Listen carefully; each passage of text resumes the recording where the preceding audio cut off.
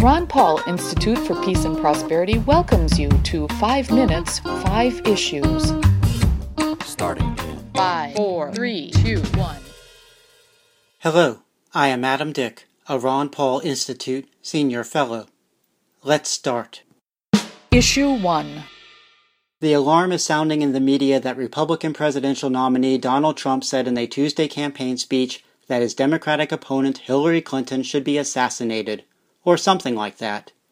David A. Graham writes, for example, at The Atlantic, that Trump's statement suggests the assassination of a presidential candidate, or the killing of Supreme Court justices, or an armed insurrection, depending on interpretation.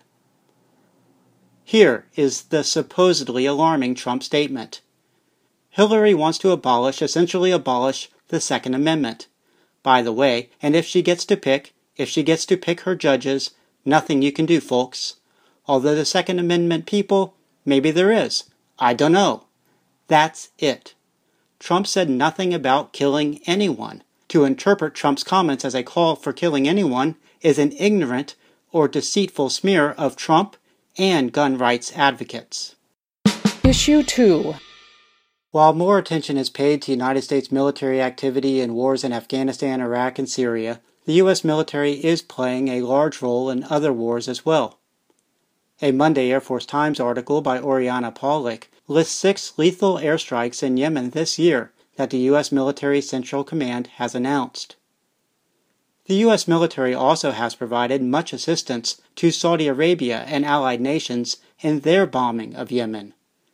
Air Force's Central Command spokeswoman, Kylie Doherty, is quoted in the article saying, "We've flown 1,144 aerial refueling sorties, totaling approximately 9,793 flying hours, and providing 40,535,200 pounds of fuel to 5,525 receiving aircraft."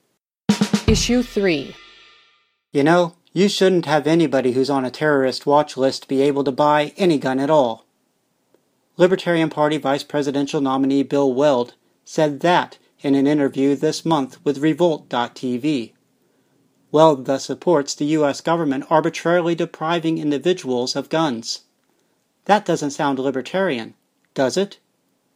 In June, Ron Paul Institute Executive Director Daniel McAdams addressed a U.S. Senate vote on an amendment proposing something similar to what Weld advocates.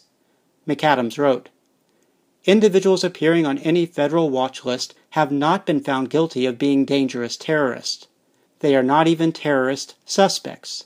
In fact, we have no idea why they are on the list or how they got there, as the process of getting on and getting off the list is secret."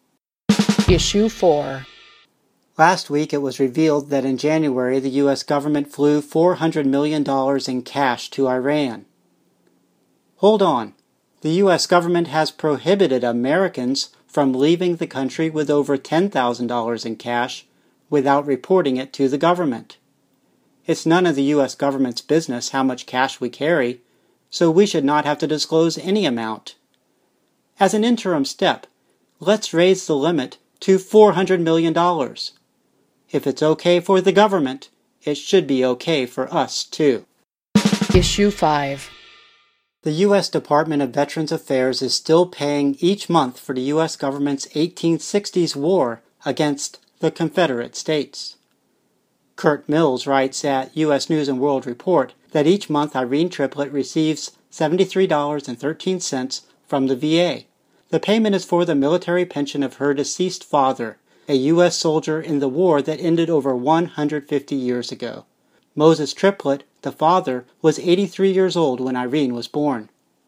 Now 86 years old, Irene Triplett is the last person receiving military pension benefits arising from the war. That's a wrap. Transcripts of 5 Minutes, 5 Issues episodes, including links to related information, are at the Ron Paul Institute blog.